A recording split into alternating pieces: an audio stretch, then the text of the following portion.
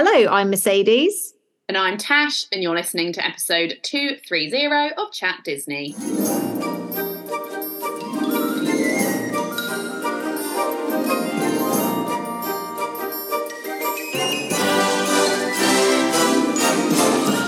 Welcome back to another episode of the Chat Disney podcast, and I'm very excited because we are starting a new mini-series. I feel like a mini-series is something that we actually haven't really done in quite a long time on the Chat Disney podcast, not including July, which is Food and Wine Month over here on Chat Disney. So we are going to be focusing all about costuming in this mini-series, and particularly with the Disney princesses. So we're going to be kicking it off this week with looking at the classic princesses. But before we get into that, let's have a quick look at what has been happening in the world of Disney this week. Kicking off with our most local park, Disneyland Paris, and this August, Disneyland Paris will be opening bookings for UK guests through to March 2025. So I think I definitely want to go back to Disneyland Paris in 2025. So this is something that I'm very excited about, and I'm going to start having a look at dates soon. Very, very exciting. And it's a really slow news week this week, but we do have some news from Walt Disney World in Orlando, Florida.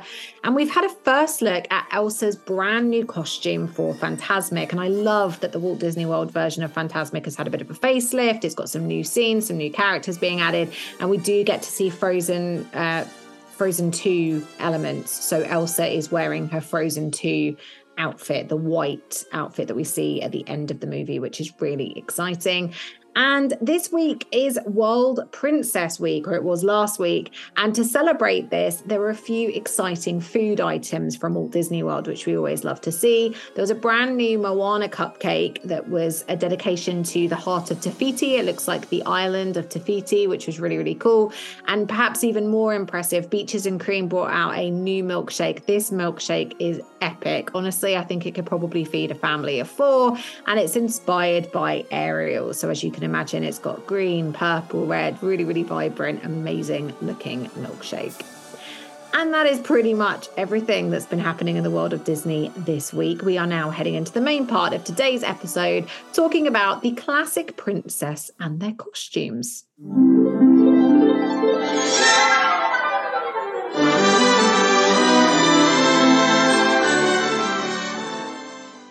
So as we said in today's intro, we are embarking on a new mini-series looking at princess costuming, which is really, really exciting. Love a Disney princess, love a costume, love a look. We're excited to get into it. And we're going to break this series up into 4 sections. And today we are looking at the classic Disney princess. So we're going to be covering the 3 original princesses from Walt Disney's era: Snow White, Cinderella, and of course, Sleeping Beauty herself, Aurora. We're going to be talking about their costumes, talking about style influences. I'm really excited to get into it. So should we get started with Snow White, the one that started them all? Let's. So Snow White, I think, I could be wrong here, definitely out of the classics, of most of the Disney princesses, she only has 2 costumes, right? She has her rags, and then she has her golden and blue ensemble. But she's in her rags for quite a majority of the film, I want to say. Oh, no, I disagree. She's in the other dress. She gets out of the rags really quickly. Yeah, that's true, actually. I was just, do you know what? Yeah, As I was saying that, I was thinking that. And forgive me here, where did she get that yellow skirt from? I mean, it's not clear. So we see her. So no, it's actually the other way around. So we see her cleaning in the castle in the rags, which kind of doesn't make sense because she is a princess. And I guess we guess just as viewers that it's because she's probably got a not very positive relationship with the evil queen, in the same way that Cinderella doesn't have a good relationship with her stepmother. But we see Snow White in the castle in the rags cleaning.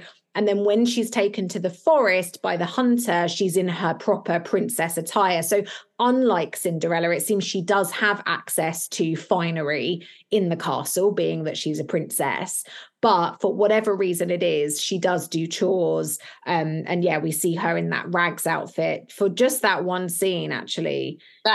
Yes, dress. That is right. And I mean, like, let's talk about those rags. I mean, they couldn't be more rags than rags, could they? I mean, I always refer to Cinderella's kind of cleaning outfit as rags, but in comparison to poor Snow White, I mean, come on, it's that horrible dull dingy brown colour. You've got those white puff sleeves which kind of follow through into when she has the blue bodice on her top. She's got those same puff sleeves, but she's got patches, there are holes, it's raggedy, she's got them horrible clogs.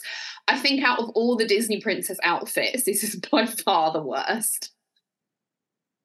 Yeah, I don't disagree with you. And obviously, as we said, she only gets to wear 2 dresses as well. So really tragic that one of them is as hideous as it is.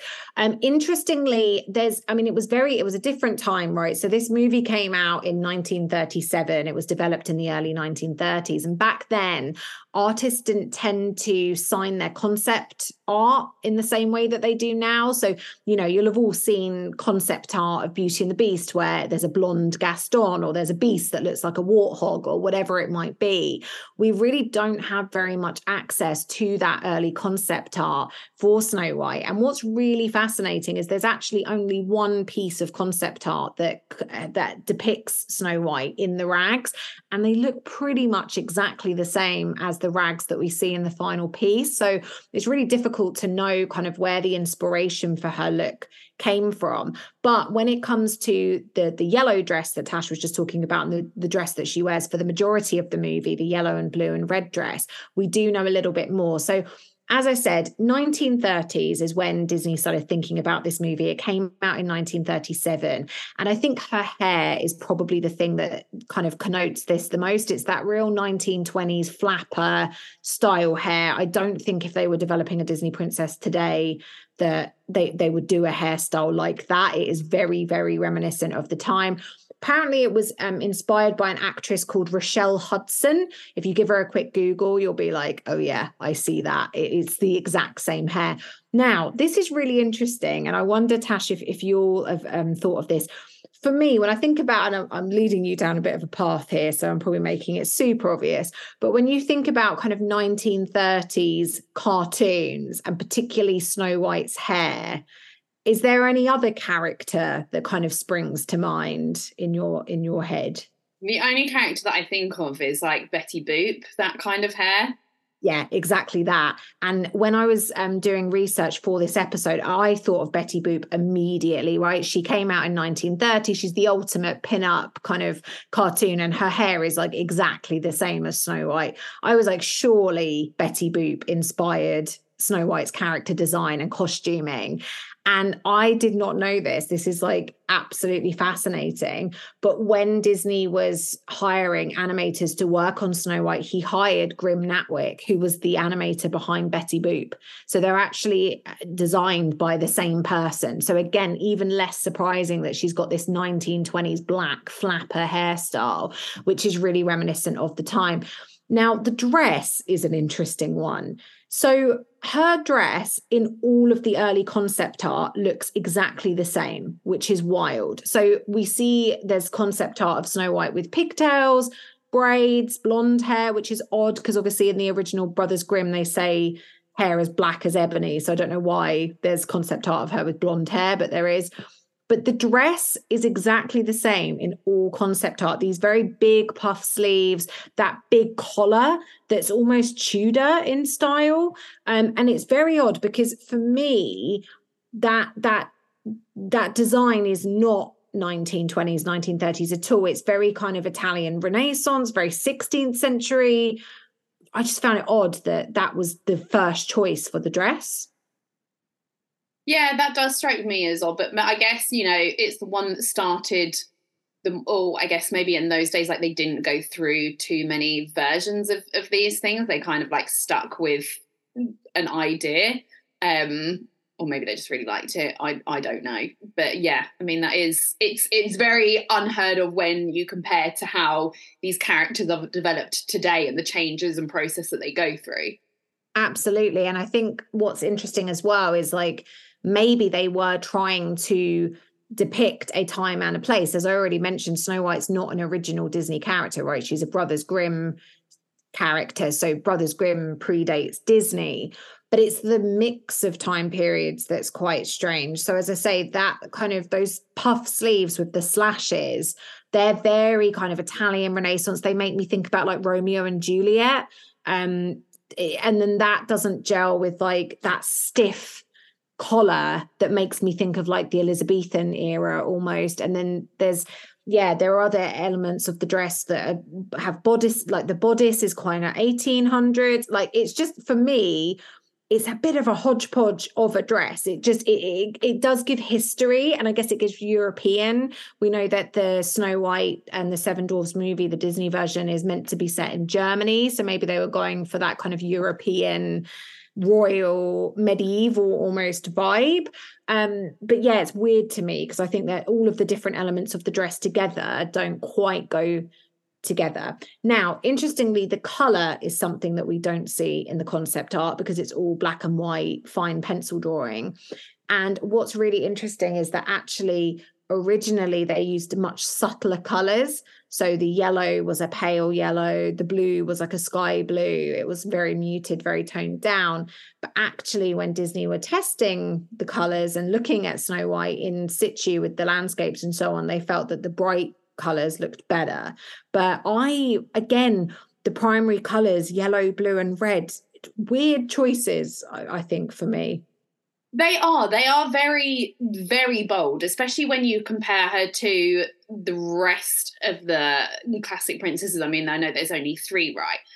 But we tend to, with them, as we will talk about, we kind of stick to one colour really per outfit. So having like a mash of colours here is quite and colours as well that wouldn't normally go together, and it seems quite unlike for that time as well. I can imagine it would be a bit of a bold statement for when it came out.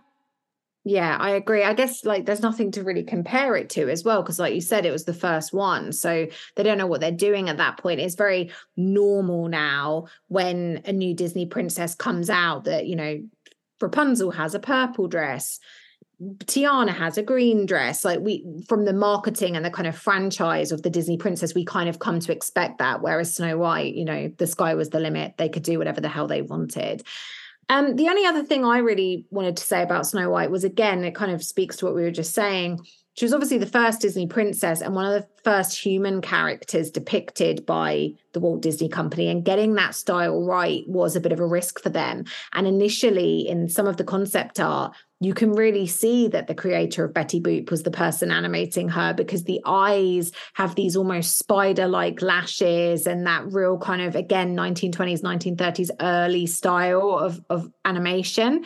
And somehow they got to where they did with this hyper-real human-looking princess, which I'm really, really grateful that they did, because otherwise our Disney princesses today might look quite different. One reference they did have when it came to creating her physique and how she looked was the live action referencing. So this is something that I'm sure all of you are familiar with, but when the Disney Company were creating these movies in the beginning, Walt Disney insisted that any scene involving a human character should be shot first in live action before animated. And this was because animation was so expensive. He didn't want them to create scenes that they didn't necessarily already know would work. So he wanted to have high confidence, and he felt that filming everybody in live action first would help with that confidence. And we'll see that again continue in some of the other princesses that we're going to talk about. Anything else to add about Snow White, Tash? I mean, how did you feel about Snow White's dress when you were a little girl?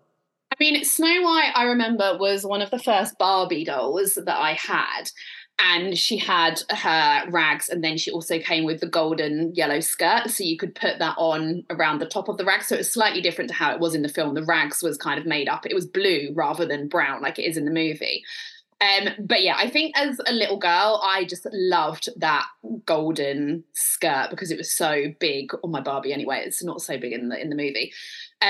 Now I'm older, I think, and I have points of comparison with some of the other costumes and costumes that we see later on. I kind of give or take Snow White. So it's certainly not one that I would wear. I think if I was ever going to dress up as a Disney princess, Snow White would not be the one that I do.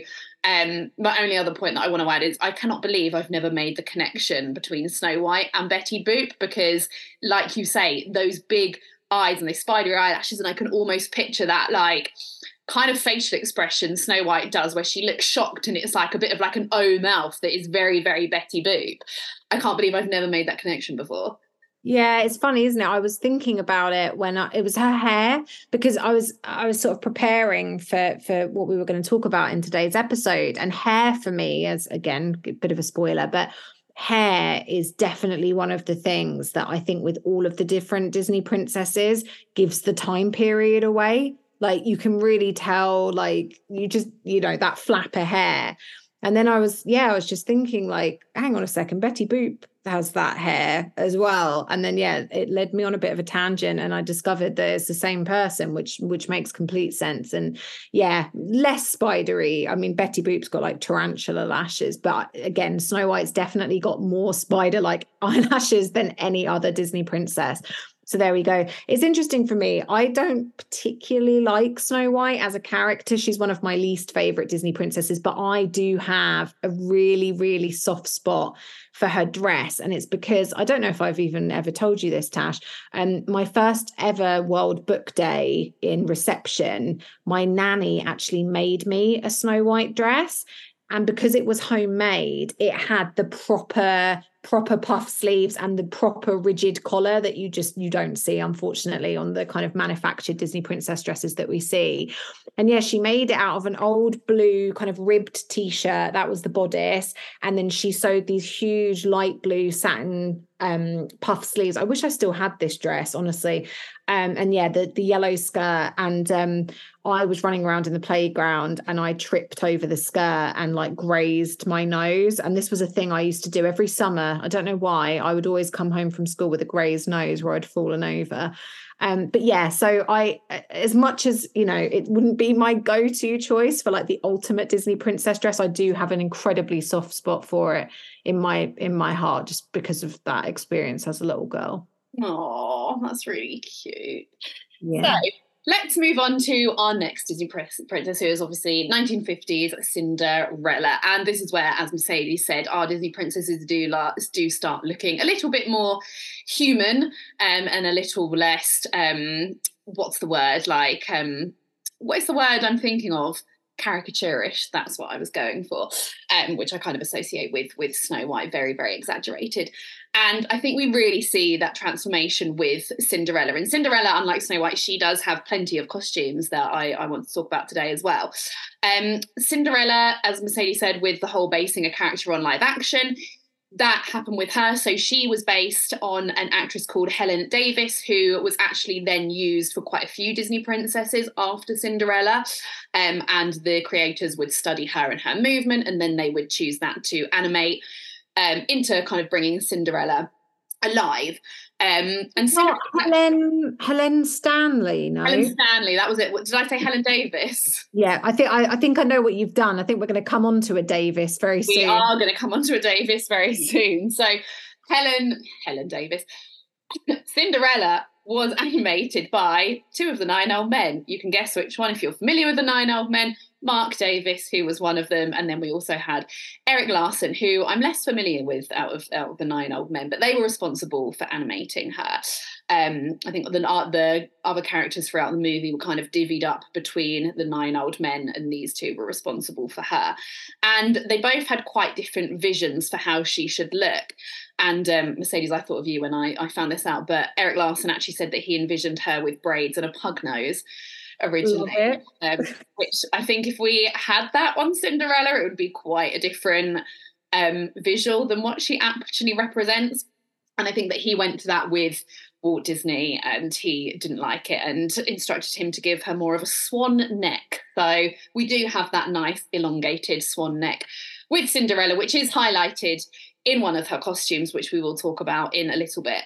And I think with Cinderella, she has one of the most iconic looks, right? Because of that transformation scene, which we know is one of Walt Disney's favourite bits of animation out of any of the Disney movies. It is truly, truly stunning. But also the glass slippers, very, very iconic. We have had lots of designers and creators take these as inspiration and make them as modern shoes today. Mercedes, I believe you have a pair from Aldo, is it, that you've got them? Correct. Yeah, Aldo. Yeah. And also with the dress, let's talk about the iconic dress. There's the whole blue silver scenario as well, where we see it as silver in the movie, but then for marketing purposes, we see that as blue. When you meet Cinderella in the parks, when you see her in the shows and parades, she is in blue from a marketing perspective. So before we get into that, let's actually talk a little bit about how she starts off. So Cinderella, obviously we have her in her, I don't want to call it rags now that we've spoken about Cinderella rags. I don't really think it's fair. Well, actually, I'm sorry to interrupt, but we actually see a dress before that. We do. We see her in her nightgown. Oh no, before that. I was a child.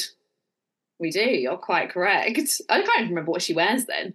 Well, it's quite sad, actually, because as a child, she's in a beautiful dress because her dad's around. So she's wearing, I think it's a blue dress. I think that actually is blue, a blue dress, if my memory serves me correctly. She's by the fountain with her father sort of petting a horse, I think.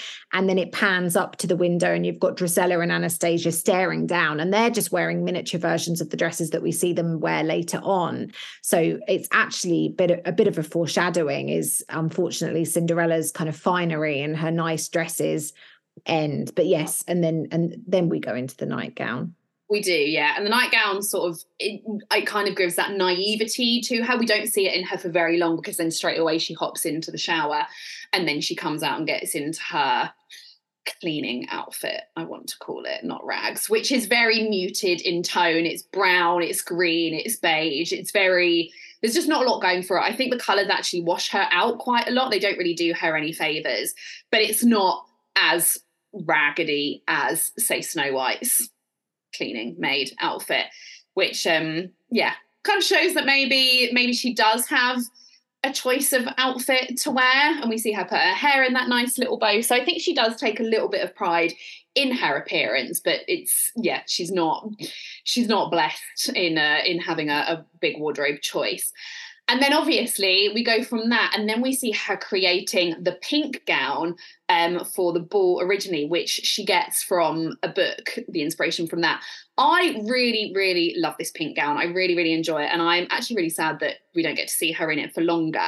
It always struck me as quite of a weird choice that she has the blue beads with it. And I know that they're beads that the mice have stolen, but it just seems like a bit of a weird contrast with the pink and the blue.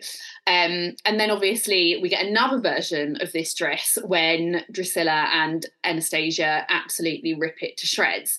And I didn't realise this, but that dress is actually based on a dress that was created by Salvador Dali in, I think it was 1938, so ahead of this film's time. And if you have a look at that dress, you can kind of see it's called Dress of Tears or Dress of Tears, something like that. Or the Tears dress, I don't know, it's something like that. But it's very much like a kind of silky, pinky number in kind of different levels and different layers. So you can kind of see where they got the inspiration of that from. But yeah. I didn't know that. I've just Googled it. You're absolutely spot on, Tash. It's the Tears dress or the Tears dress. I guess that's the nice thing, right? The irony, she's crying and it's torn, so you can interpret it either way. 1930s gown. That's amazing. I didn't know that. I just want to touch on the beads quickly because it leads on very nicely to the next dress you're about to talk about. I wonder, knowing what we know now about colour in that movie, and especially how it's been restored in recent years, if the blue necklace is meant to just be pearls. Possibly, yeah. I mean, I'm trying to think of like when I would have seen it years and years ago when it hadn't have been restored, because I know that this is one of the movies that a lot of people criticize now for how much it's been restored. Like all grain has basically been taken out and we don't get half as much detail in things like that gown, and also her wedding dress at the end. We don't get nearly as much detail as we did. And I think that is just an example of how sometimes restoring these things isn't always for the greater good. We do lose a lot of the original quality. So quite possibly you could be correct there. Well, maybe, do you know, I'm looking at it again. They're too bright. They're almost green. I think they're meant to be jade. Maybe. Like jade, but yeah. pearls, like, because you can get those, can't you? I think it's going to be jade, but yeah, you're right. They're like teal, and I don't like the bow in her hair with that as well. Like, I think it's the perfect dress, right? Because if she went to the ball looking like that, she'd look perfectly fine, but there's a better option just around the corner. Exactly. It's not a standout dress. So then, of course, we have this transformation sequence, which I do think arguably is the best transformation that we see in a Disney movie. As I said, Walt Disney was no stranger to saying that this was his favorite animated sequence, and it is beautiful. We see her go from those rags into that beautiful, beautiful, huge ball gown, and it really is a showstopper, this one, right? And it sparkles and it's just beautiful. And then the thing that I was stuck, and again, going with the necklace thing, we've got those jade, green and pearls, and then we've got that black choker. And I was really thinking about that black choker because I've always found it really, really jarring, but I've never really thought about why she has it. Because I was like, I don't really think it's like of the time with the fashion. And so I actually did a bit of research into this. And it actually signifies power, having a black choker. And especially because with Cinderella, a lot of her beauty is kind of, inside. She's a very kind soul, and she's very plain in the beginning of the movie, and we don't kind of realize her beauty, I guess, until she's in this amazing dress. So with the black choker, it symbolizes her fearlessness and the fact that she knows what she wants and she's not afraid to go out and get it. She is actually quite courageous, even if that is not her direct intention. So I thought that was quite interesting. That is interesting. There's also a technical reason why she's probably got the black choker as well. So there's an old animation hack, and you'll notice this all the time now with early animation, like dog collars and shirts, necklaces, that kind of thing. It's often a bit of a cop out, and I particularly think it might have been helpful for the transformation scene. If you've got something quite obvious around the neck, like a big, thick black choker, you can animate the head and the body separately. So this is something that Disney were doing early doors. But yeah, that's another reason possibly for having a necklace. And it's why a lot of characters will have a necklace or a tie or something, because it's much easier to animate. Interesting. Yeah, I did not know that. Yeah, but that would make perfect sense. And then, I guess there is that whole debate over the colour of the dress. So people, I think, when you think of Cinderella now, you probably do think of her in blue, because that is how she's marketed when we see her in that classic Disney lineup of all the princesses. Her dress is clearly blue. When we see her in the parks, her dress is clearly blue. If you want to buy a Cinderella dress for a little girl from a Disney store, it is a blue dress. But the dress in the movie is so clearly white. So it just brings it on to the question of why it was changed, and the speculation that it was changed because it makes it clearer and it makes it stand out more. But yeah, I don't know. I mean, the dress does look blue in the movie, in the ballroom scene when her and the prince are dancing and they go into the shadows, like they're kind of dancing in the shadows. And I think at the time, blue was kind of representing that darkness, and it was used quite a lot in animation to represent kind of shadow effects. So that is definitely where the blue of the dress comes from. It's not just a random thing. And also we do see a blue tint to the dress as well. If you think about that transformation scene, it's almost like a very, very light silvery blue. And I think that is to do with the fact that we've got so much other blue visuals in the background. The whole kind of blue sky, it's dark at night. We've got the blue pond that she's standing by, so that the blue birds, there's so much blue in that scene. And I think it's that kind of camera eye trickery. When you look at a colour and you look at something else in it, it almost changes what that colour is. So we almost see the blue in that dress, even if it's not really there. Does that make sense? It does. And I think you've hit on something important, right? There is a girl on YouTube, and I cannot for the life of me remember what her YouTube handle is, but I send these videos to Tash every now and again, and I'm going to link to this in the podcast description. So do check it out. She studies the Disney princesses, and she studies all kinds of things. I watched one the other day where she was talking about the role of a mermaid over history and how mermaids have been depicted in Hollywood. She does these amazing videos. And she did one just about Cinderella's dress, and it was like an hour long, and I watched it in its entirety. And it's been proven that the dress isn't blue. It is not blue. And we'll come to talk about where that blue came from in a second. But for me, it's not white either. I think it's silver. I genuinely think that Disney tried to create silver. And what's happened is it's given us this grayish off blue color. It's a little bit like, for anyone that's ever worked in marketing or with printers, sometimes when you try and create things in gold, if you're not using a foil or a metallic, it comes back as like a green olive color. I think it's a similar thing. It's very difficult to capture silver in 2D animation with, ink and paint girls using real paints. So for me, it's silver. I think you're definitely right there, because if you think about that scene when the fairy godmother creates that dress, the sparkles come out of her wand, so it would make sense that her dress is kind of the same colour as those sparkles. It's almost like those sparkles are used to create the aesthetic of her dress. Definitely. And the gloves are white, the sleeves are white, the petticoat is white, the dress is a different colour. But for me, I genuinely believe it was meant to be a silver. I think that's where they were going with it. Now, we know this for a fact because the bluebirds are in one of the scenes with her, and they're blue and she isn't in blue. And lots of historians have kind of put other things that are blue from the movie side by side with this dress. It isn't blue.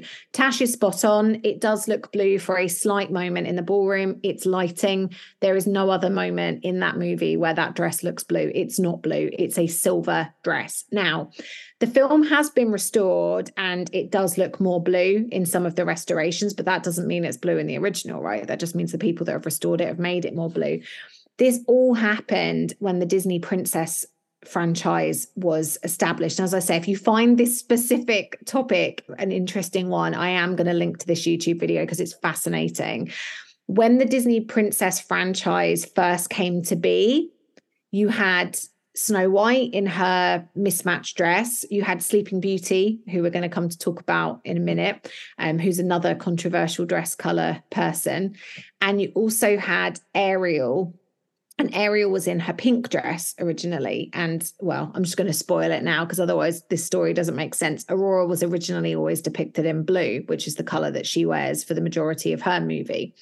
Cinderella was in a whitish grey. It wasn't until Belle came along. It kind of makes no sense. I don't really know why this was, but Belle came along and Jasmine came along, and you've got Jasmine in green, and then Cinderella's in this like grey, and Aurora's in blue, and Ariel was in pink and whatever, that they swapped Ariel to a teal coloured dress that she never wears. Aurora got the pink dress and Cinderella's became blue. Now, you could say, well, it's easier to market blue or whatever in Disney parks and things like that. Blue is easier. But she did have a lighter grey dress, even in the Disney parks, until this Disney Princess franchise really kicked off in the early 90s. Now, I don't remember that because I was born in 1991. So this is literally happening when I was a toddler.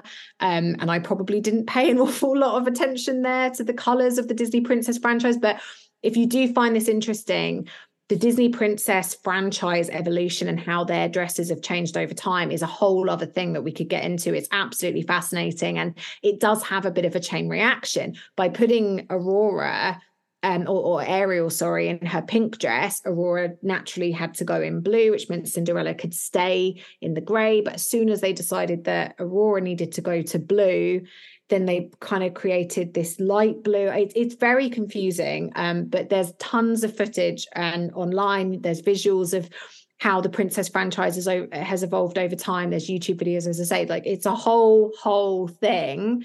But we are settling it once and for all on the Chat Disney podcast. Cinderella's dress was not blue in the original. Like, it's been debunked. It was never blue in that movie. Yeah. Absolutely.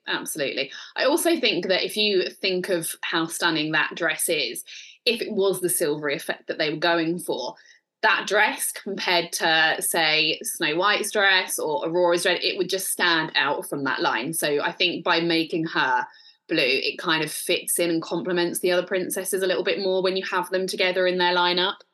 Yes, and this was a consideration for little girls with merchandise as well, because they didn't want it to look like a wedding dress, which is another big thing. So there we are. The final thing, I guess, to talk about Cinderella that we haven't really spoken about, again, is her hair.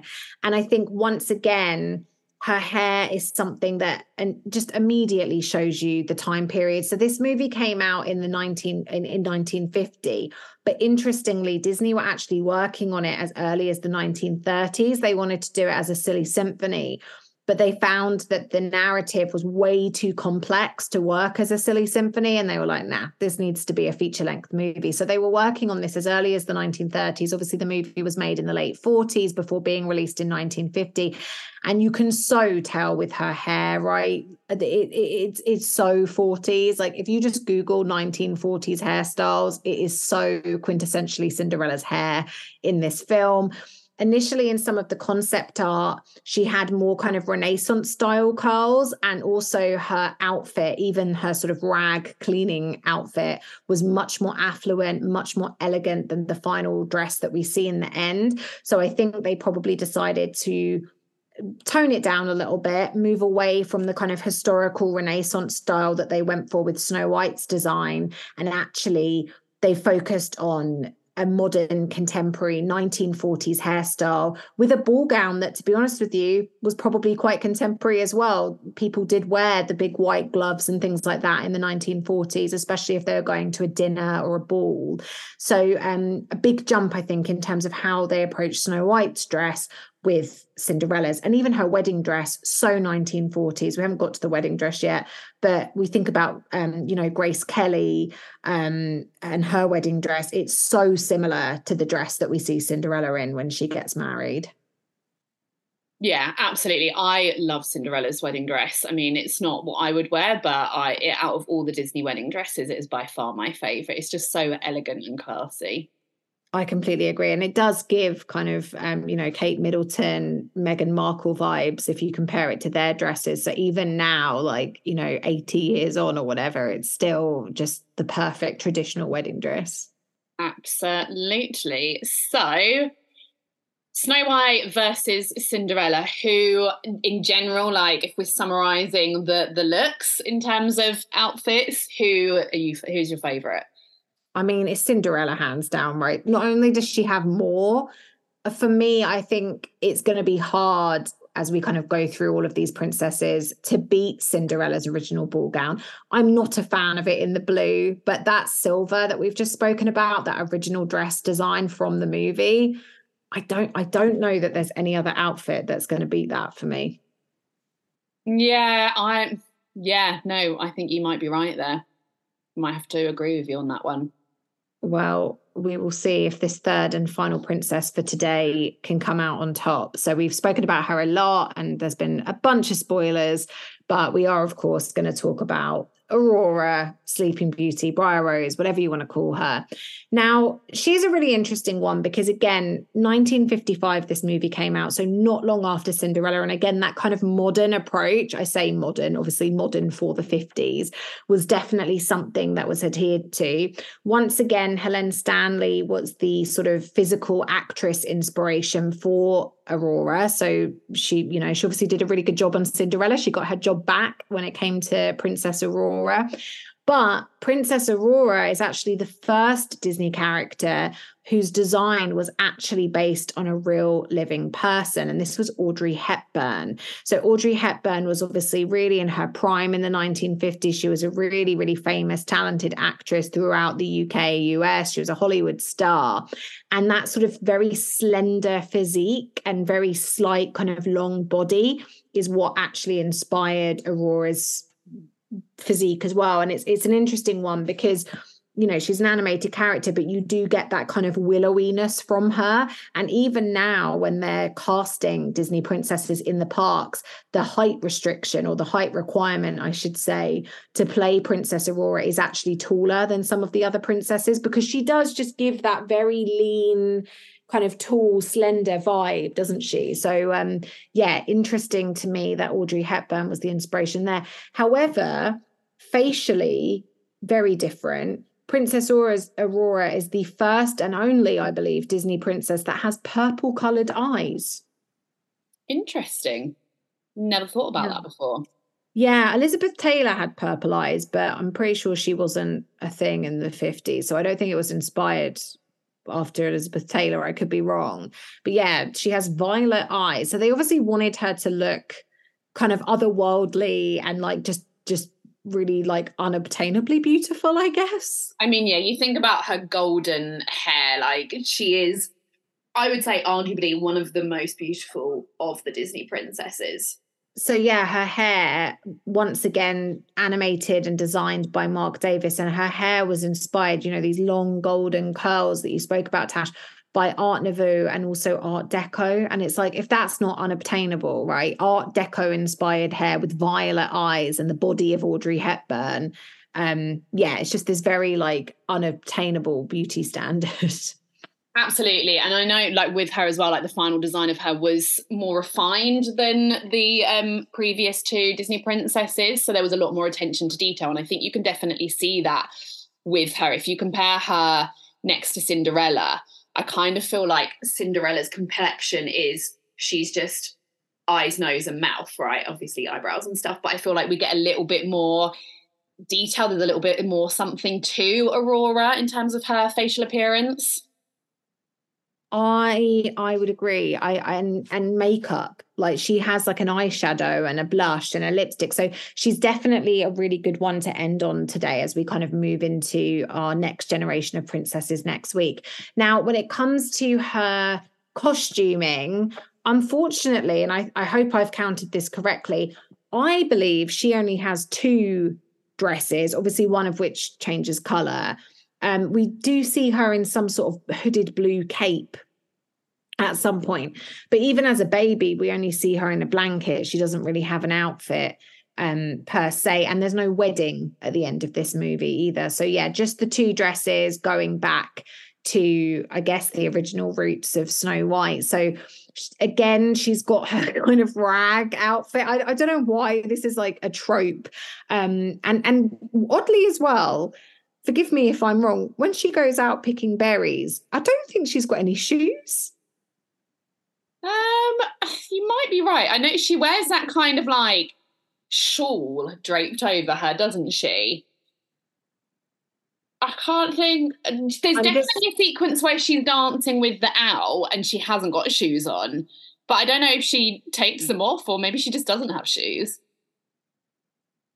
I'm just Googling because I need when she's dancing, she's not got any shoes. She wears kind of little black dolly shoes when she's wearing the Rose outfit, like around the parks and so on. But I don't think she wears shoes in the animation. Maybe I could not. be wrong. I could be wrong. I'm happy to be proven wrong. But yeah, I can't think of her. I actually really like her rags outfit. Again, I know it's like a little bit drab, as these kind of rags outfits are all meant to be. Like it's, you know, grey, brown, black. But I actually really like it. I like it with the matching headband. And it's that kind of, it's a bit of a weird concoction. It's got that like little white collar and then it's almost like a body, like a black bodice over like a shirt type thing. And then the flowing skirt, I actually quite like it. It's interesting. It's like, it's almost like their peasant attire. And I think I'm right about the shoes because I found an image of her in the cottage, again, with no shoe. I don't think she wears shoes. I think it's like giving Rapunzel. I don't know why these princesses don't wear shoes. Weird, because like it doesn't go with it. Like a pair of black pumps, yeah, like Cinderella has those black pumps, right? Like just slip them on. It doesn't kind of go with, like when I think of a barefoot princess, I think of Elsa at the end of Frozen 2, where she's running along in those leggings. That perfectly suits being barefoot. This look does not suit being barefoot. Like she's going out to the woods in a shawl. Why would she put on a shawl and not shoes? I agree. Like you're going to the woods. Yeah. There's probably twigs and things on the ground and like animals droppings. Like why on earth would you not wear shoes? But anyway, there we are. And then of course, for her 16th birthday, the fairy godmothers make her dress that she wears for the rest of the movie. And this is definitely a dress fit for a princess. She must have been very confused when they gave her this dress. It's very, very different to the Briar Rose outfit that we see at the beginning of the movie. And I happen to really, really love this dress. I think that we're talking about kind of hair and things like that. I don't think Princess Aurora is a dress that's a character that's necessarily set in the time, in terms of the style. We spoke about Audrey Hepburn and the kind of contemporary influences there. And I do think that they did a really good job with sort of bringing a 1950s princess into the world. But actually, again, it's very kind of, I don't even know what time period, but that very sort of triangular, quite angular neckline with that fairy tale hair. And it's my favorite castle, the Sleeping Beauty castle with the square trees. It's a real fairy tale movie. And I think that that's the influence for the dress, right? Rather than the 1950s. There's nothing 1950s about that dress at all, or even 1940s, to be honest, because that's when they would have been making this, in the late 40s, early 50s. Now, a couple of things. First of all, the studio actually couldn't agree on the color of Princess Aurora's dress. Half of the animators thought it looked better in pink. The other half thought it looked better in blue. And that's why they wrote the make it pink, make it blue into the story, which I didn't know. And I thought was a really cool little Easter egg. Yeah, I really, really love that. I think it's really, really clever. And a way to appease all parties. I feel like, is it controversial? I actually prefer her blue dress than her pink one. I don't think that is controversial. I think most people prefer it. And actually, she wears the blue for the majority of the movie. It's, as we were talking about with the Disney Princess franchise, it was only because Ariel arrived in her pink dress that they changed Aurora to blue.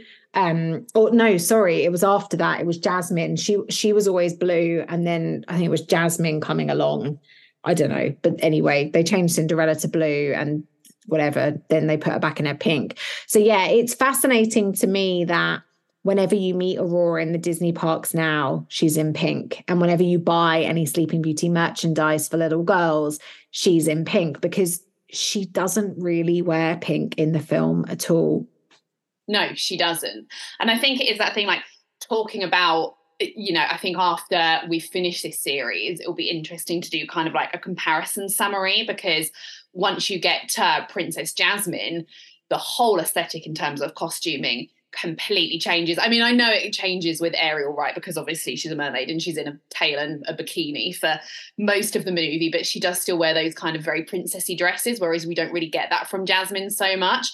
But I think that if you compare these three classic princesses, they're all kind of similar. We've got a flowing skirt, a loose flowing skirt with like a white petticoat underneath. We've got quite a tight fitting bodice.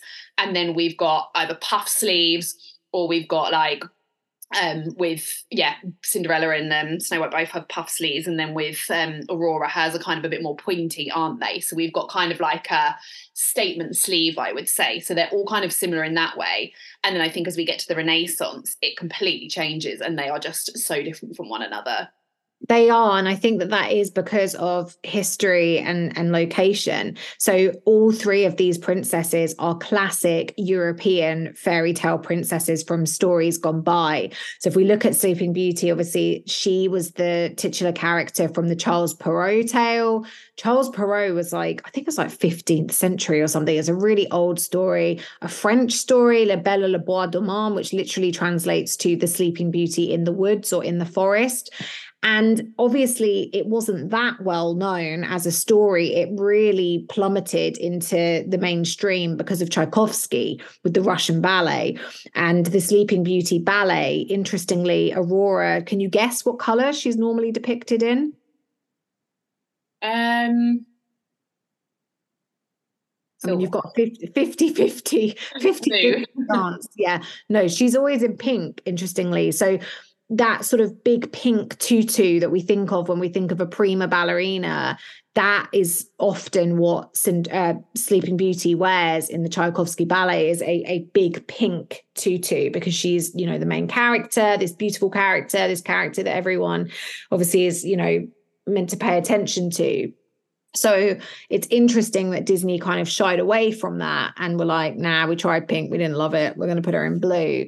But yeah, again, I think that's the big difference here, right? Is that you've got these three very European, very white, very royal characters. And as we move into the Renaissance next week, we get to see some different women become the Disney princesses. Absolutely. And I'm very excited to get into that. In terms of costuming, that's where it kind of picks up for me. Yeah, I think so too. And I think we've had a strong start, right? I think if we look at Snow White's dress, which is this real hodgepodge of different eras, different references, different colours, to something more refined like Aurora's final dress with that beautiful gold crown and that gold collar. I feel like even in this short section, there's a huge improvement. Absolutely. I totally agree. So, as always, do get in touch and let us know what you think of these Disney Disney princess costumes. As always, you can find us on Instagram at Chat Disney. Or you can find us on Elon Musk's new platform, X, at Chat Disney UK. I don't know how much longer we're going to be on X for, which is Twitter, for those of you that aren't in the know.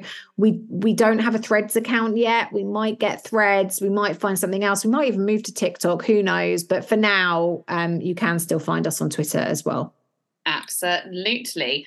And we are now going to move into the main part, the final part of our section. What's this? What is this? Okay, so Mercedes, I am thinking of something. It could be anything to do with the whole universe of Disney, and you have to guess what it is. Do we normally do this in 20 questions, or do we do it in a minute? I can't remember. I think we'll try and do, recently 20 questions has been quite interesting. We've sort of almost hit 20 a few times. So yeah, let's go for 20. Okay, let's do it. Okay. Anything at all. Oh, gosh, the world's my oyster. Okay. Is it a character? Yes. Good. We're off to a flying start. Is that character from any of the 3 movies that we've discussed today? Yes. Okay, good, good. Are they in Snow White? No. Are they in Cinderella? Yes. Good, okay.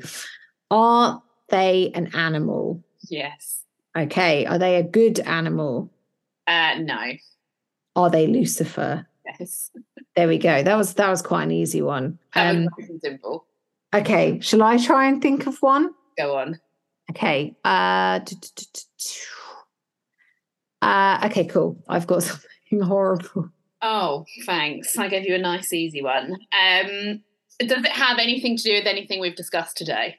Yes. Okay. Is it a character? No. Okay. Is it an animator? No. Is it a piece of clothing? No. Is it a setting? No. Is it a... You said no as if I was on like the right track. It's not a setting. It's not a piece of clothing. It's not a character. Is it a prop? Yes. Ooh, okay. Is it in Cinderella? No. Is it in Sleeping Beauty? Yes. Is it the spinning wheel? No. Oh, okay. Is it the cake? No. Is it the sword? Yes. Oh. There you go. I don't know why I thought of Prince Philip's sword, but there we are. Very random. Well, I think it's because we were talking about the fairies like conjuring stuff up, and that seems to be a theme, right? Like the 3 good fairies make Princess Aurora's dress, and the fairy godmother makes the dress for Cinderella. So I don't know. I was in that headspace. Obviously, they give the shield and the sword of truth, and the shield of something, hope, destiny. I don't know. So yeah. Cool. Wow. There we go.